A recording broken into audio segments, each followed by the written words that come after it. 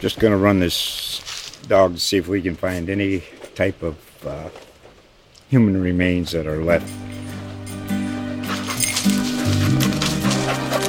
Listen to Where Secrets Go to Die, The Disappearance of Derek Hennigan. From the Detroit Free Press, a new podcast set in the woods of Michigan's Upper Peninsula. Available on Apple, Spotify, Freep.com, or wherever you get your podcasts. 3, 2, 1. Welcome into another edition of the Doyle and Derek podcast here at IndyStar, IndyStar.com. I'm your host, Derek Schultz. Afternoons here locally, Fox Sports 1260 in the exciting world of AM radio. But the star of the show, as always, is Gregg Doyel. I know he doesn't like to be referred to as the star, but he is the star of the show. He has his own section. If you're looking right now, IndyStar.com/sports, he's the only person, Nat, Kyle, J. Michael, anybody else doesn't have their own section, but there is a Doyle link on there. So that automatically makes you a star, man, right? Yeah, I just don't like to admit it. I don't like to agree with it. Here's how it is with me. I'd like to be recognized around town, and it's not much, okay? I'm not Andrew Luck, or sorry to use that name. I'm not Jacoby Brissett, but I want people to recognize me on sight, but I don't want them to let me know that they recognize me on sight. Does that make sense? Like, I want to be a star. I just don't want to have to acknowledge it. Okay. Because you don't like the small talk, or because you're uncomfortable with the whole Gregg Doyle's star I'm uncomfortable thing. with when people approach, and it must happen to you sometimes too, people don't really approach you on equal footing. They approach you as, hey, you're somebody and I'm not, and I don't want to be in a position where it feels like I'm bestowing my attention upon you, because people approach, maybe because they're just humble and they don't want to bother you. But yeah.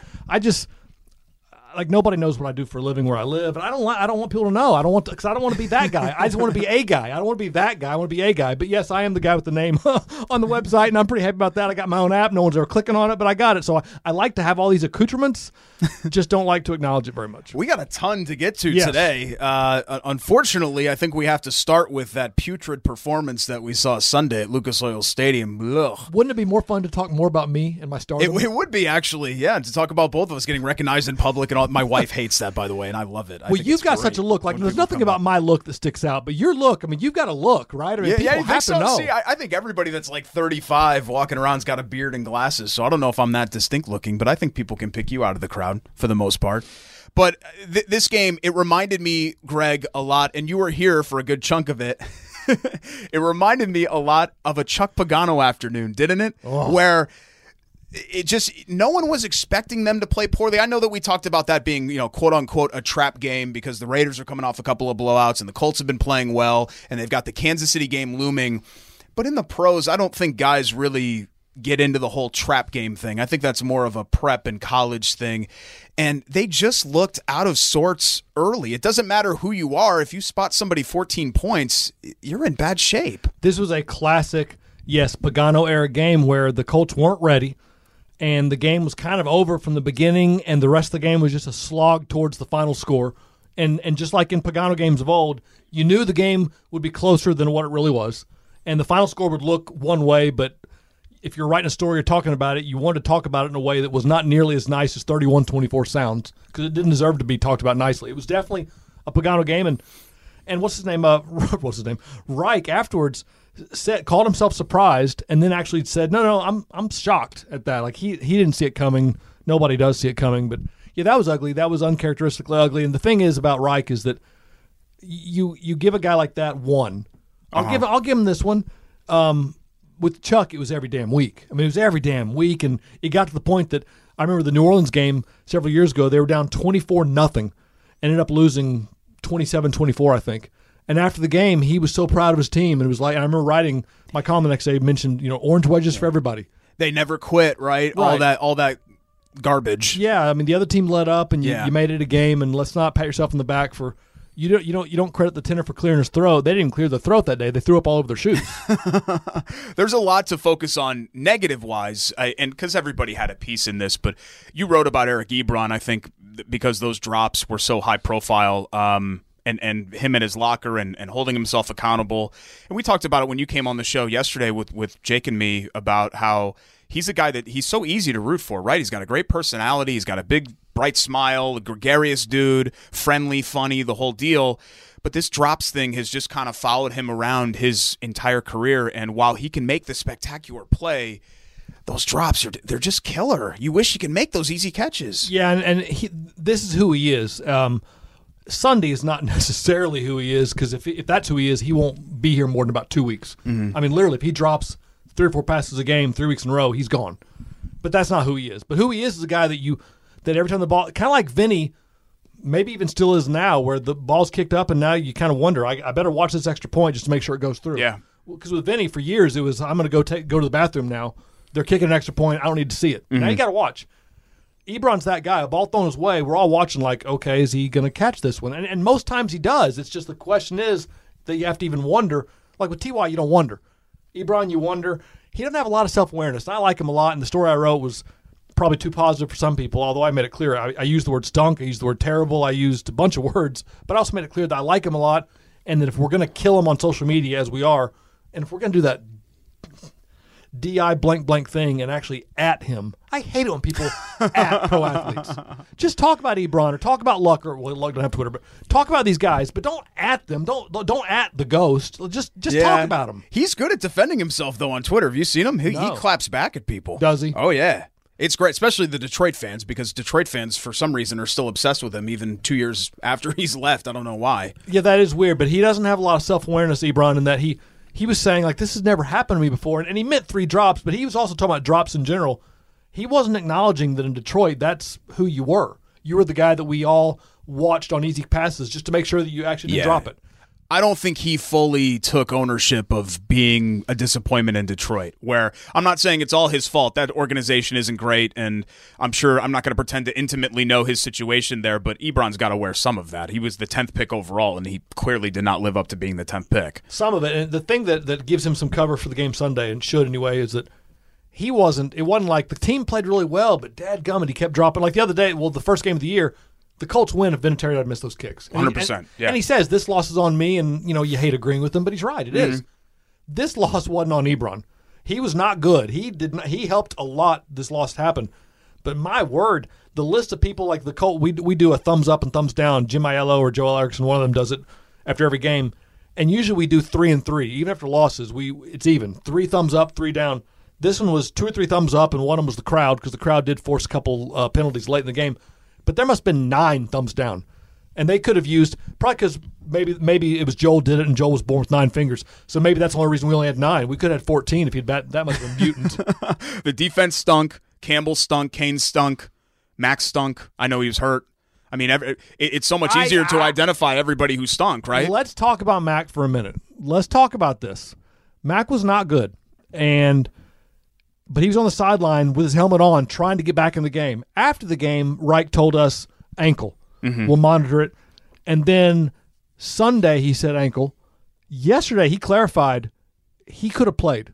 He wasn't out of the game. He then said, Reich said this, that, we're going to the shotgun, we're going to the hurry up, and Nyheim is our guy for that. Nyheim is the guy they gave the ball to on 3rd and 1. Nyheim's not that guy. Marlon Mack got benched. Okay, we can dress it any way we want to dress it, but Frank Reich basically admitted, Marlon Mack got benched. He was not good. Jacoby was fine. Jacoby's numbers looked kind of mediocre, but if you factor in he had at least 5 drops, at least 5, his numbers are a whole lot better. They're night and day, but he did throw the game-sealing pick 6. See, I actually think that his numbers, because of the 75-yard drive, which was all passing yards, and the touchdown in garbage time to Ebron, actually ended up looking better than how he played. I agree with you about the drops, but I think Brissett struggled as well against that Raiders defense. And going back to Mac, do you think it was a ineffectiveness thing? Do you think there was any injury related aspect of that, or do you think that the Colts were just using that to not turn this into like a firestorm? I'm guessing that his ankle. I'm guessing there was something there. I don't think they invented ankle pain. But I think they're hiding behind it, and then Frank Reich decided on Monday just to stop hiding and say, you know what, we just played Nyheim because we were in a certain system or what. Nyheim's And I like Naheem, and he ought to be better than what he's been, but he's done nothing all year. I mean, it's not like, yeah, well, you got to give the ball. I mean, Jordan Wilkins is the guy that every now and then will bust one. Naheem Hines was a college sprinter who averages like 3 yards a touch. Mm-hmm. So you're not putting him out there because, well, we got to give Naheem a shot because, no, he hadn't done anything. And they still chose him over Mac. So there's a lot. There might be ankle soreness, but that was a benching. But I think it was a fourth quarter benching for ineffectiveness, which happens. And Mac's their guy, and I'm sure he'll start this weekend in Kansas City. Something to keep an eye on for sure here moving forward. The defense, there's just really nothing to say about it. It was bad. I think part of it is due to the fact that you don't have Leonard in the middle. So Okereke is just he's playing because he has to play, right? He's not ready to play. He's a guy. But he's playing because they have no other choice. They have to put a body out there. And Anthony Walker, I know we like Anthony Walker. He's a smart guy. If there is a bugaboo for him, he's not great in coverage. And that secondary, you take Malik Hooker out. Gethers is banged up again because it's another day that ends in Y. You feel for him, but my God, he's on the injury report seemingly every week of every year of his entire career. But why have we seen the regression here, Greg? Because this was, am I right in saying, at the end of last year, this looked like a young, improving defense. They returned 10 of 11 starters. Yeah. And how have they taken a step back? It doesn't make sense to me. No, it doesn't make sense to me either. I'm trying to figure out who on the front four is missing. Is there anybody missing on the front four that was any good? Sheared for the first couple of games, and he was one of the lone bright spots on Sunday. Yeah, and he was there yesterday, and it didn't help him all that much. Touré's taken a step up at times, but it was disappeared. There's not a strong – like I talked about the front four not being very good, and Leonard wasn't there, so the linebackers were not very good, but the secondary wasn't very good. There was nothing good. Mm-hmm. I mean, it wasn't like, these guys were holding their own, but they were just let down by the interior pass rush. Nobody was any good, but the front four, for me specifically – hasn't done anything all year, and apparently Justin Houston. I don't think we're not looking at Joe Namath with the LA Rams. We're not looking at a guy that just fell off a cliff, but we're looking at a guy who clearly is not what he was. And as I told you yesterday, once you're not what you were because of age, it doesn't come back. Like you don't. Mm-hmm. If you're young and you're banged up, and so you're not quite like Malik Hooker doesn't quite have the explosiveness he has, but when he gets back, it ought to be there. Houston's explosiveness is gone, and it's not coming back. You know who was kind of like that? His last year was Mathis, where it's not like he was a liability. He was still a capable player, but he wasn't the Robert Mathis that you remembered from the prime of his career. That's exactly. And we all feared, if that's the right word, that when they signed Houston, we all kind of thought there's a guy with a great resume, and that's a guy that could solve the problems. But I think anybody who looked at that logically thought there's a chance that he's done. Yeah. And I'm not, again, done's too strong a word, but he's like Okereke. He's on the field. He's a guy. He's not done, but he's just a guy. If memory serves, he hung out there on the free agent wire for a while, too, didn't he? Like a couple extra. He wasn't part of the first wave of signings, I don't think. Not at all. So that kind of shows you maybe how other teams viewed him. Yeah, and the way Ballard has made it clear in not just deed, but in word, he'll tell us that he's not going to overspend for anybody. And that day is going to change. Someday it's going to change. Mm-hmm. If just for one guy. There's going to be one guy out there that he thinks that guy's the difference. Our analytics say he's worth $12 million a year. We can get him for 14. We're getting him. He's going to do that someday. I am sure of it, because what he's trying to do right now, there's no margin for error. Like if you're the New York Yankees back in the day, just a couple years ago, and you could just go sign anybody you wanted at the trade deadline, it didn't matter if you had no farm system, because then the next year you'll sign somebody else at the trade deadline. Your farm system is everybody else's major league club. Yeah. And there's no margin for error. I mean, there's a huge margin for error there. But if you're the Cincinnati Reds and your margin, and you can't sign those guys and you can't trade for them, you have no margin for error. You better hit every draft pick just right, and every economic free agent better hit just right, because if any of them fall, it all falls apart. That's kind of where Ballard is with the Colts, but he's been so good that it hadn't hurt him yet, but he's doing everything very economically smart. The problem is if some of these guys, Houston, don't quite hit like they're supposed to, if Touré doesn't quite hit like they hope he does, if Paris Campbell isn't quite what they thought he was, Rock Yassin, there's no margin for error here. And that's kind of what's disappointing about what we've seen so far. The book is far from written on a lot of these young defensive guys, Houston aside, because he's a veteran player and he's done, kind of what he's going to do in his career. But it's not like Chris Ballard and the Colts haven't tried to invest a lot of capital in improving that defense with all the high-end picks that Touré was a second-round pick, Tyquan Lewis was a second-round pick, Leonard was a second-round pick, Malik Hooker was a first-round pick, Quincy Wilson, remember him? who's like what, their fourth corner or whatever was a second-round pick. So was Yassine. How many second-round picks has this team had, for God's sake? Yeah, a lot of them. By the way, next year they have the Redskins second-round pick from trading down to get Yassine, and that looks like that's going to be almost a first-rounder. That's a late first-rounder almost. Because the Redskins stink right now. But I just was hoping, Greg, that we would see a little more improvement. And you saw some flashes in both L.A. and Nashville of a pass rush, especially in L.A. I thought they did a pretty good job against Phillip Rivers, honestly. And then the last 2 weeks, it has you made, I think, the line of the day yesterday where they technically had a sack of Derek Carr. It was when he scrambled out of bounds for no gain, right? But technically, that's a sack. In reality, they've gone 2 weeks without a sack. Can you believe they gave him a sack for that? It's ridiculous. And they actually gave it to a player. I forget whoever was closest. Whoever was closest. Is that what and whoever it was, and I forget who it was, but he did run him out of bounds. Like if that guy hadn't been there, the QB would have turned up the field and kept going. So I mean, he was there, but still, no gain. We're going to give you a sack. That's orange wedges for everybody. It was who gave him that sack? Pagano? It's proud of you and poker chip and the whole deal, right? That's what you used to get from the old era there. So now they turn the page and go into Kansas City. Hold on, real quick, while we're on Pagano. Yeah, we seem to always bring up Pagano, don't we? Well, but this is more legit. You see what the Bears defense is doing, and they were doing it last year too. So let's not pretend that Chuck has turned it around. He's kept it going. That's great. Yeah. And Chuck, that might be what he's really good at. He might be a great DC. Who the hell knows? But with his win-loss record, and it's good, and with what the Bears are doing on defense this year, and it's going to continue being good because he got Khalil Mack, he will be a head coach in 2020 somewhere. I mean, you know that. Oh, I think absolutely he's going to be a head coach again at some point. Yeah, I really do. He was given the keys to a Ferrari, and all he has to do is keep it in the center lane on Lakeshore Drive, really, right? Yeah. I mean, that's all you have to do. Just keep it in between the lines.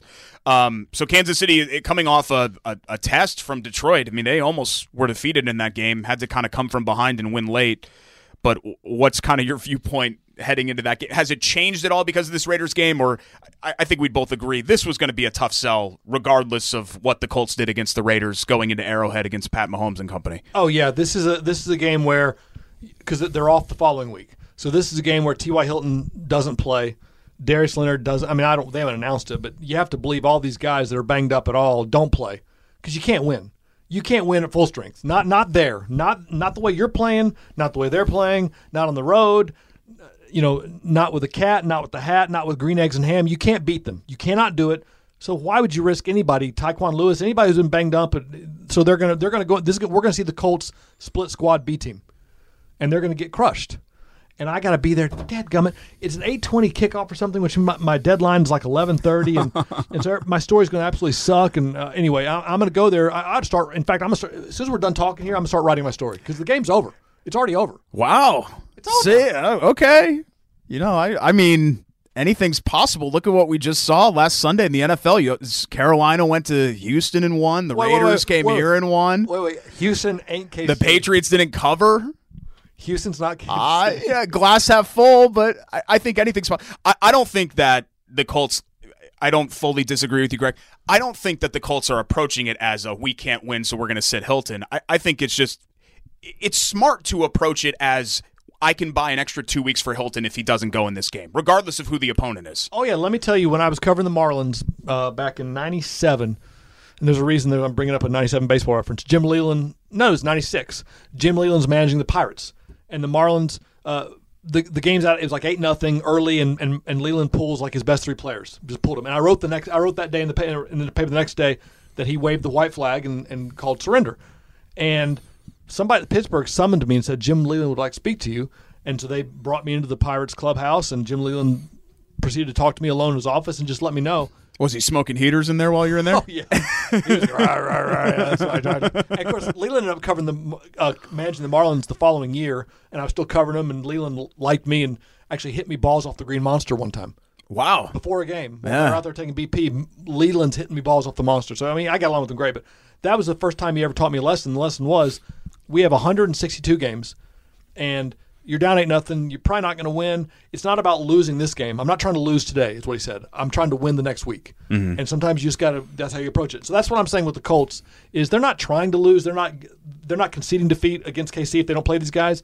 But they've got 11 games after that. They're trying to win. Why risk 11 games on T.Y. Hilton's quad or hamstring or whatever is hurting. Silver lining, Houston, as I brought it up, lost, so everybody's 2-2. So at worst, you'll be in a 1-game hole after that game as opposed to a 2-game hole. Oh yeah, 7-9 might. This is the AFC West circa 2012 or whenever the Cardinals won the thing at 8-8. That's what we're looking at because who's good in this? Who's good? Houston might be good, probably not. They're all mediocre. So mediocre, and there's only 4 teams. It's not like they finished first out of 4. They can still finish first out of 4 in this conference, in this division. Sure. Yeah, I mean, I'm looking at the rest of the AFC outside of Kansas City and New England, and I'm like, who's good? Nobody. And what's where are the good teams? Where are the good teams in the NFC? Everybody lost last week. How about Gardner Minshew mania, though? Yeah, it's great. It is great. Yeah. And are you aware of what happened at Roncalli last week? No. So Roncalli was homecoming week for Roncalli, and so every day they have a different day. The kids get to dress up because they have a dress code, but this one week they cut loose. And one day it was superhero day. And so I'm friends with Bob Tolley, who's the former football coach, and he's an administrator over there. I actually go to his house every week and bum coffee off him and his wife, Mary Pat.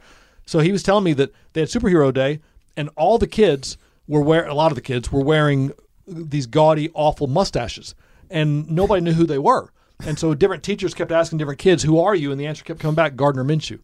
On superhero day, that's hilarious. Kids in Indy are dressing as Gardner Minshew. Yeah. Right. 1,000 miles away or whatever. Mania. Yeah, that is crazy. I don't know what to make of that. I don't know what to make of Tennessee. Tennessee does this every single year, it feels like, where you write them off and then they come back, and then you write them off and then they come back.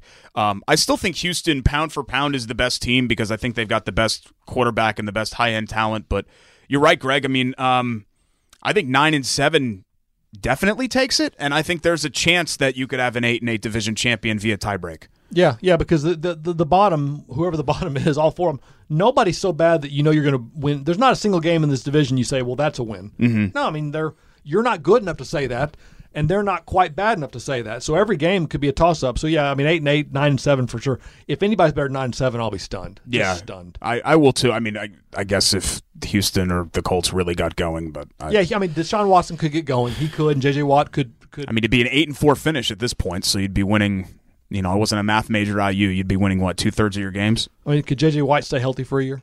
That too, yeah. And that's always kind of – and can Watson stay healthy behind that line? I saw that he's still the most hit quarterback in the league through the first 4 weeks of the season. Unbelievable. Andrew Luck retired, but Andrew Luck's ghost stays in the division. It's now in Houston. You cool with the perfect season-long suspension? Yeah, because of who he is. It's not – had that been Dwight – Anthony Walker? Anthony Walker. Who's Dwight Walker? Dwight Freeney? Dwight Freeney. Maybe. Had that been Anthony Walker, he's not getting suspended for 10, 11 games. It's not going to happen. But Burfict's got a track record, and you escalate the suspension as it goes on. So, yeah, I'm totally cool with that. It wasn't just the helmet to helmet, but if you watch the replay, and it's the helmet to helmet, and the forearm is also extended. I mean, he was trying to hurt somebody. And it's amazing that Jack Doyle's not hurt. Thank God. Amazing. Yeah. But Burfict's a bad guy. I mean, he's... you got bad guys different levels. You got bad guys criminal division, which is definitely worse than what happens in the football field, but he's trying to hurt somebody. And we've seen in this game that brain damage leads to, look at the Jim Webster story at Pittsburgh. I mean, brain damage is, anyway, it's terrifying. So Burfict needs to go away and never be heard from again. Yeah, and at some point the NFL's got to be like, look, we've given him a 1-game suspension, a 2-game suspension, a 4-game suspension, $10,000, $20,000, $50,000. At some point, you just got to throw your hands up in the air and say, just go home for the rest of the year. And I know that the NFLPA and all that, they'll appeal, and we'll see if it ends up being season-long. But, I was hoping that Vontaze Burfict would just get ejected from the planet instead of just the league, because I just can't stand that dude. He was blowing kisses as he left the field. He's just the worst. Yeah, he knows exactly what he did. Right. There's no contrition at all. No. So it's not, yeah. Sometimes guys do helmet to helmet, and then they're like crumpled on the ground with the player that they did that to. You know, like, oh God, I'm so sorry. What happened? Let's talk college football as well. I want to get to some NCAA stuff coming up a little bit later on in the conversation. But you were up at West Lafayette, your first time seeing Purdue live, right? This year, yeah. Yeah, and look, not a good afternoon for Purdue, and really this just feels like a season, Greg, that is just not going to get off the ground for them at 1-3. Yeah, Purdue basketball has this happen all the time. Injuries happen in March. It's just amazing how many times they've had that happen to them. When Purdue fans know what I'm talking about, but this was peak Purdue. They're already without their best 2 defensive players, the middle linebacker and defensive tackle, best 2 guys on defense, and now their best 2 guys on offense, and probably their best 2 players overall, got hurt on the same play, and got hurt for the same because Rondale Moore went down. 15 yards down the field. Sindelar was rolling his way. That was the guy he was throwing it to. Well, he was gone, so Sindelar had to eat the ball and got tackled from behind, and his clavicle's broken. What I find interesting about yesterday is that Jeff Brom said that Sindelar broken clavicle, and he's not sure he's done for the year. That's not the interesting part. The interesting part is that Rondale Moore is definitely missing the Penn State game this weekend, but he said he hopes he's not done for the year. That's a big. You're missing 1 week, and you hope you're not missing the next 3 months. That something weird is happening there, and maybe it is just 1 week, okay? But also what it could be is that Rondale Moore is, Sindelar might play in the pros. He's got an NFL arm. He might be on a roster somewhere. Kind of like Blau's on a roster right now. But Rondale Moore's a first-round pick. And I wonder, they're just not sure what to say yet because of the money at stake? Because you can't hide, and I don't know that it's catastrophic. I don't know, but you can't hide it. But I just wonder, why is the window so big? It looked terrible. Terrible. And Purdue, in college, it's a little bit easier to kind of hide behind generalities and all of that.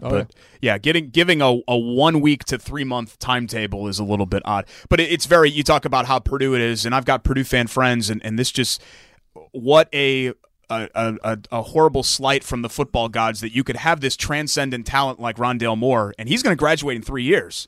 So I don't know if he's going to go right to the NFL, but he will be ready to go if he can. He's in the 3-year program there. Wouldn't it be a slight to only get Rondale Moore, a healthy Rondale Moore, for 2.25 years? Because that's what it would be if the worst happens here and Moore's out for the year. Yeah, and the season was already going badly anyway, in part because the other injuries I mentioned on defense. But, if you had said in the preseason back in early August, hey, after 2 games, Elijah Sindelar is going to lead the country in passing yards. After 2 games, you'd think, okay, this is going to be a hell of a season at Purdue. If Sindelar's throwing for 500 yards in week 2, and if he's got 900 yards in 2 games, this team's going places. And this team's not going anywhere. And it probably wasn't going anywhere anyway. But then you lose Sindelar for the year, and Plummer's fine, but he's not Sindelar. And you lose Rondale Moore for however long you Marcus lose him. Bailey out for the year, as you mentioned, Lorenzo defensive Neal, captain. Yeah, still not coming back yet. David Bell is, we'll see how long he can stay healthy, bless his heart. So it's just it's a mess, and this is not a year that you could have seen coming.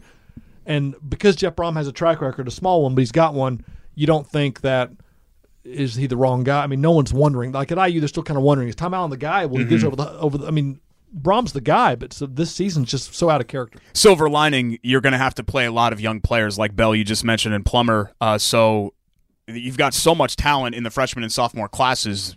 Hopefully you'll get them some meaningful playing experience this year. This was always going to be a transition year, Greg. They might have made the, Little Caesars or CarQuest Bowl or Blue Bonnet or whatever the hell, but this was always going to be like a 6-ish win year at best, I think, especially with the way that the schedule was. I think 2020 and moving forward, they'll be okay. You mentioned Allen. Indiana had a very Indiana loss. Is that breakthrough ever going to come, though? I mean, we keep waiting. We keep knocking on the door. I saw Tom Allen say in the press conference, this is different and, believe in us and the whole deal. But, man, it feels like Indiana fans have been believing for 50 years and the breakthrough never really comes for them. Yeah, I mean, I could go negative, and I've got a reason to go negative, and we can get there in a minute if you want to. But Michael Penix is different. I mean, he's just different. The quarterback is obviously the most important player on the field at any level. And Penix is different, and different in a great way. So I think the breakthrough is going to come. Now, the breakthrough doesn't mean that they're going to break through and then just keep on winning, but they're going to have a day like this, and they're going to beat somebody because Michael Penix is just going to put a team on his shoulders and say, here we go, guys, hop aboard, and they're going to do it. So he's that good, and they have talent around him. So there's no hope. There's no loss of hope. However, when I used to see this in college, and mainly in basketball, but you'd see certain coaches acting a certain way, freaking out and being just completely unhinged, and that those same teams would kind of lose their composure down the stretch, and you'd wonder, are you an extension of your coach on the court? Has Indiana had any coaches like that who were real in basketball? Yeah, who were real eccentric on the sidelines and maybe clapped a whole lot. Right. And then, well, do they have one in football right now? Yeah. I don't know if you saw this. I did. Tom Allen was trending on Twitter most of Saturday afternoon, and I didn't. I saw that and thought, huh. So I go, you click on Tom Allen. And it brings up all the and it brings tweets. all up, and it wasn't universal. There were some people that liked it, but the entire reason he was trending is the way he was behaving on the sideline, just his antics. He's very high energy. He's Tom Crean-like, and it's not what you're used to seeing. Even in football, which is a more high energy sport with coaches, and they've got more freedom to roam and get angry and all that than basketball coaches have. Allen's different. He's different, and he's different in a way that I guess if you're going 10-2, I guess you could like it. I guess maybe it's just the way I'm wired. I don't want to see a head coach doing that ever. I don't care how good you are. That's not what you do. Different strokes for different folks for sure, but I kind of am with you. The whole it screams amateur to me when the coaches really get into it. And what I've always worried about, Greg, is I really like Tom Allen. Great guy. He's fun to talk to, and he's his energy is contagious. It really is. I just don't want this to be Bill Lynch. I know you weren't here for Bill Lynch, but Bill Lynch Part 2, where Bill Lynch was a very good lower level college coach. He's at DePaul now, and then he ended up being the head coach because of the Terry Hepner tragic passing from brain cancer. And they ended up going to a bowl game the first year, but Bill Lynch was out of his depth. He just wasn't a Big Ten head coach, and that's just what I worry about with Allen. And I think a lot of IU fans are wondering, is this guy, we know he's a good coordinator, and we know he's been a successful coach, including a high school coach. Is this guy a big-time Big Ten football head coach? Right. It's a pyramid. However good you are, the pyramid at the bottom obviously is fat, and it gets smaller and smaller as you go higher up, and there's a point at the very top, and that's where the really good coaches are. But meanwhile, most coaches drop off somewhere along the ride of the pyramid. They fall off.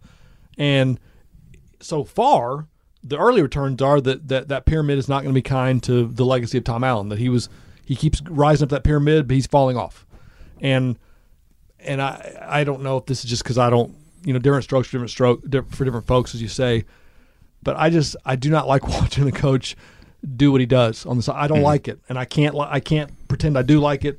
And it makes it hard for me to believe in what I'm watching when I see that. Because what it screams to me, and the Lord knows this is not an insult, it's just in context, it screams to me high school coach. Yeah. It screams high school coach. Yeah. And he was a great high school coach. Mm-hmm. And it worked in high school. And I love high school coaches. But they're not coaching IU. No. And there's a reason they're not coaching IU, because we all have different places that were perfect. And I wonder if he was perfect at Ben Davis. And Ohio State and Michigan State, fine. You're not going to win those games. Cool. Everybody's good with that. If you're pulling those antics and you lose to Northwestern at home, or you lose to Rutgers or Maryland or somebody like that, then that's when people really are going to have a problem with it. I mean, IU is judged on the games that they can win, and normally at Michigan State is a game that Indiana's not going to win. Yeah, but this is a year where I think they're going to get to a bowl game. I do too. I really do. And I feel terrified about that, Greg, because every time I'm convinced that they're going to get to a bowl game, they go 5-7. Yeah, but they're beating Purdue this year. And just look at the trajectory of both, but Purdue. Now I'm assuming Moore's out for the year. Mm-hmm. I don't know. We know Sindelar's out. I just don't know how Purdue is. If you're Ohio State or Alabama, or if you're a big-time program that's been recruiting at a high level for years and years, you can miss literally 4 of your best 6 players, and you'll have a drop-off, but your drop-off goes from 11-1 to 9-3. At Purdue, your drop-off when you lose, those are the 4 best players probably. Well, maybe 4. Bailey, Neal, Moore, and Sindelar are 4 of their top 6. The other 2 being Karlaftis and Bell. And probably Bell's the 6th best. So that 4 of their top 5 players are out. If you're Purdue, you go from 6-6 to 3-9. Mm-hmm. So that's where that seems to be going. Yeah, no, I don't disagree there. It looks like it's going to be a long season there in West Lafayette. The NCAA, just in general, the news out of California approving the governor signing off on endorsements and all of that. I'm not sure by the time people hear this, will this be your new column be posted on IndyStar? Or? It'll be posted around the time. So if it's not up yet, come back, look for it soon, because I've talked to I covered college sports since 1997. So that's 22 years. So I know a lot of people, and so I've got a lot of phone numbers. I've talked to a lot of folks. I've talked to coaches. I've talked to ADs. I've talked to conference commissioners. I've talked to NCAA. I feel like I'm leaving somebody. I talked to the head of officials, NCAA, a former guy. They're all terrified. They know it's coming. They know that they have to. California forced their hand. The NCAA is going to allow likenesses and images to be compensated. They're going to, but only because California said you have to. Mm-hmm. Because what the NCAA, they have 2 choices right now, too. They can either A, keep their laws, their rules the way they are, and literally kick California out of the organization, because you can't recruit against California now. You can't. They can tell kids, hey, come here and we'll get you we'll put your face will be on a billboard for a local lawyer for $5,000, or you can go to IU and for nothing. Well, where's that kid going? He's going to UCLA. So they either A, kick California out of the whole damn association, which is not going to happen, or B, they do what they said they were going to do yesterday in their statement, which said we are going to change our rules. We're trying to find a reasonable way to do that. But nobody even knows what those new rules are going to look like, and it's the unintended consequences that always kill you. And I'm telling you, this is 5 years from now, 10 years from now, we're going to look back and realize what I'm telling you right now. This is the single biggest event that's happened in college sports ever. This will change it more than realignment. It'll change it more than the transfer portal. It'll change it more than SMU's death penalty. This is the single biggest thing that's ever happened as far as changing the way everything's done. In a negative way? Oh, yeah. Oh, absolutely. Yeah, because on the one hand, players should get paid. Absolutely. The game has changed in the 50s when coaches were hell, put it this way. 1976, I lived in Norman, Oklahoma with my parents. Guess who was our neighbor? My dad was a low-level attorney, like low-level, making nothing. Around the corner, I hung out at his house, and I saw a armadillo on his back porch one day, and the kids all gathered. Barry Switzer. Really? Barry Switzer. He was in the middle of winning national championships at OU. He was a god, the god of the state. Could have run for governor, right? Lived in my neighborhood, and we were not silver spoons. So that's how it was in 76, and of course now look at it. Coaches don't live in gated communities. They own the gated community. Yeah. And the money's crazy, and it's just not right that a kid like Zion Williamson literally gets the same room and board that some kid in the 50s got. It's just not right. So having said that, it's the unintended consequences, and it's there's no one that has ever known how to pay these guys and not have it ruin the sport. Because once you let all these boosters who own car dealerships and construction companies and insurance companies and whatever, once you let all these guys legally get their hands on players and say, here's some money for you to represent, it's over. I mean, they're cheating already, but now it's over. But isn't there already a gap? I mean, if Alabama or Ohio State or Clemson really wants a guy, don't all the good players already funnel to 6, 7, 8, 10 schools, especially in football? Yeah, but just like the top 1% can get even richer and the bottom 90% can get even poorer. Like there's always been a top 1%, and there's always been. But what was that movement that came out a couple years ago? The 99%, the 9%. Oh, I thought you were talking about the Northwestern unionization thing. In the real in world, politics. In politics, okay, yeah. There's not always, the 1% hashtag was floating around, I think. Yeah, there's always been that, but now the gap is so enormous that everybody else is miserable, and we're talking about socialism. The game has changed that way too. So yes, there's always been a gap, but to hide behind, there's always been a gap. Yeah, well, SHIT can get worse, and it's about to get worse. I just think, Greg, that overall, the consequences, will there be consequences for this? Sure. It's a major change. I'm not disputing that it's a major change. But all of this money right now, we know that there is corruption that already exists. We know there's a wide gap that already exists. Would you be able to have a booster go and kind of legalize this whole thing and open up Pandora's box? Yeah, there's a chance, but there are also some positives here. If Michael Penix wants to go shoot commercials for a Bloomington Ford dealership, he can, and he can put a little money in his pocket. If I'm a music major at IU, I could go play a gig at Nick's English Hut if I want to on a Friday night and pocket $100. So, we have rules for the athletes, but we don't have rules for literally anybody else that's a college student. Yeah, but those are two different arguments. I love the fact that they're going to get some money, but this way they're going to get it. Had the NCAA been willing to bend 10 years ago and give these guys, find a way to pay them somehow, we wouldn't be where we are now, which is where it's, if you don't bend, eventually you're going to break. And this is going to break. And, the day is coming, and we've all seen it coming. Just like we all saw realignment coming 5 years before it happened. We see the day is coming where the NCAA Division I college basketball will not have 350 schools. It's just not going to happen. Mm-hmm. And probably college football will not have 120. It's going to be 60 or 70 in college hoops, and it's just the day's coming. That's changing, and that's a seismic, enormous change people can't wrap their brains around. But that day's coming. This right here will accelerate that day. Like it was creeping this way, and it might have taken 40 years, but we were obviously going to get there someday. That day's a lot sooner now. I would just rather, and maybe this is me living in a Pollyanna world, but I would just rather have this happen and adjust to it accordingly, because there are going to be some adjustments to make, than keep the system the way that it is, where all of this money is just funneled. Kids aren't exploited, okay? I don't agree with the word exploit. I don't think student athletes are exploited. I think they do get a lot of perks. They do get a stipend, room and board. All of those things are value that they are getting back. It's just people like Zion Williamson and this 1%, those are the ones that actually could make some more money off their name and likeness, and we're not allowing them to do so. And I try to be kind of a free market person, and if the market dictates that, a Durham dealership wants to have Zion shoot their commercials, personally, I'm cool with it. But I get the concerns. I just worry that people are just shut off to everything else and shut off to the positives because they're pearls clutching. You know what I mean, Greg? Like the commissioners and the coaches, they're so concerned about this. Did Purdue ever compete with Ohio State? You see, don't you see some names here? I do, yeah. Okay, you see Look at that. This is my text messages. So you see the names, and I'm not going to tell you which one of these guys said this, and we're not going to say it, but these are head coaches. Yeah. And you recognize all their names. Regionally and nationally. Yes, and one answer of I said in a long text, hey, I'm trying to write about this. I don't know what I don't know. Tell me about, you have anything smart to tell me, insight I need to consider. One guy said, to not have a cap. Okay, I'd like to see a balance where players can benefit on likenesses, etc. But to not have a cap on this would be the end of college athletics. That's one of those coaches said that. And the cap is where it's interesting. So do you say, okay, you guys can do endorsement deals and you can do this and that, maximum 5,000 a year, maximum 10,000, max whatever. But if the NCAA, why are they going to be allowed to cap it?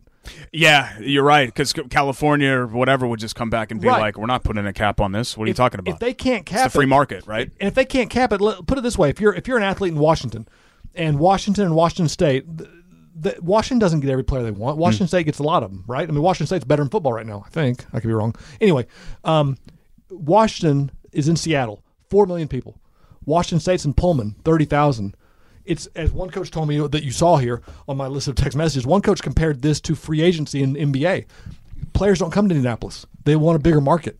We're going to start seeing that in college sports why would you go to Pullman with 30,000 people and one car dealership when Seattle's got... I completely understand that, Greg, but let's face it, the Pacers and Knicks and the Pacers and Lakers, the gap already exists. Purdue and Ohio State, if a kid is choosing between Purdue and Ohio State, regardless of whether you get endorsement money or not, 99 times out of 100, they're not even competing with the same kid because it's Ohio freaking State. Right, but the gap always exists in a lot of ways. Like you can be in a company where one guy makes $200,000, one guy makes $40,000. Well, 5 years from now, if the top guy's making $500,000 and the last guy's making $14 a year, it just got worse. Yeah, the gap was always there, but it just got worse. This gap has always been there, will always be there. It's about to get worse in a way that's going to break this thing. I'm fascinated to see how it plays out because I think it'll be really interesting to see where we go. Because you're right. I mean, now that California has opened this up, there's just the NCAA. There's nothing they can do about it. It's completely forcing their hand.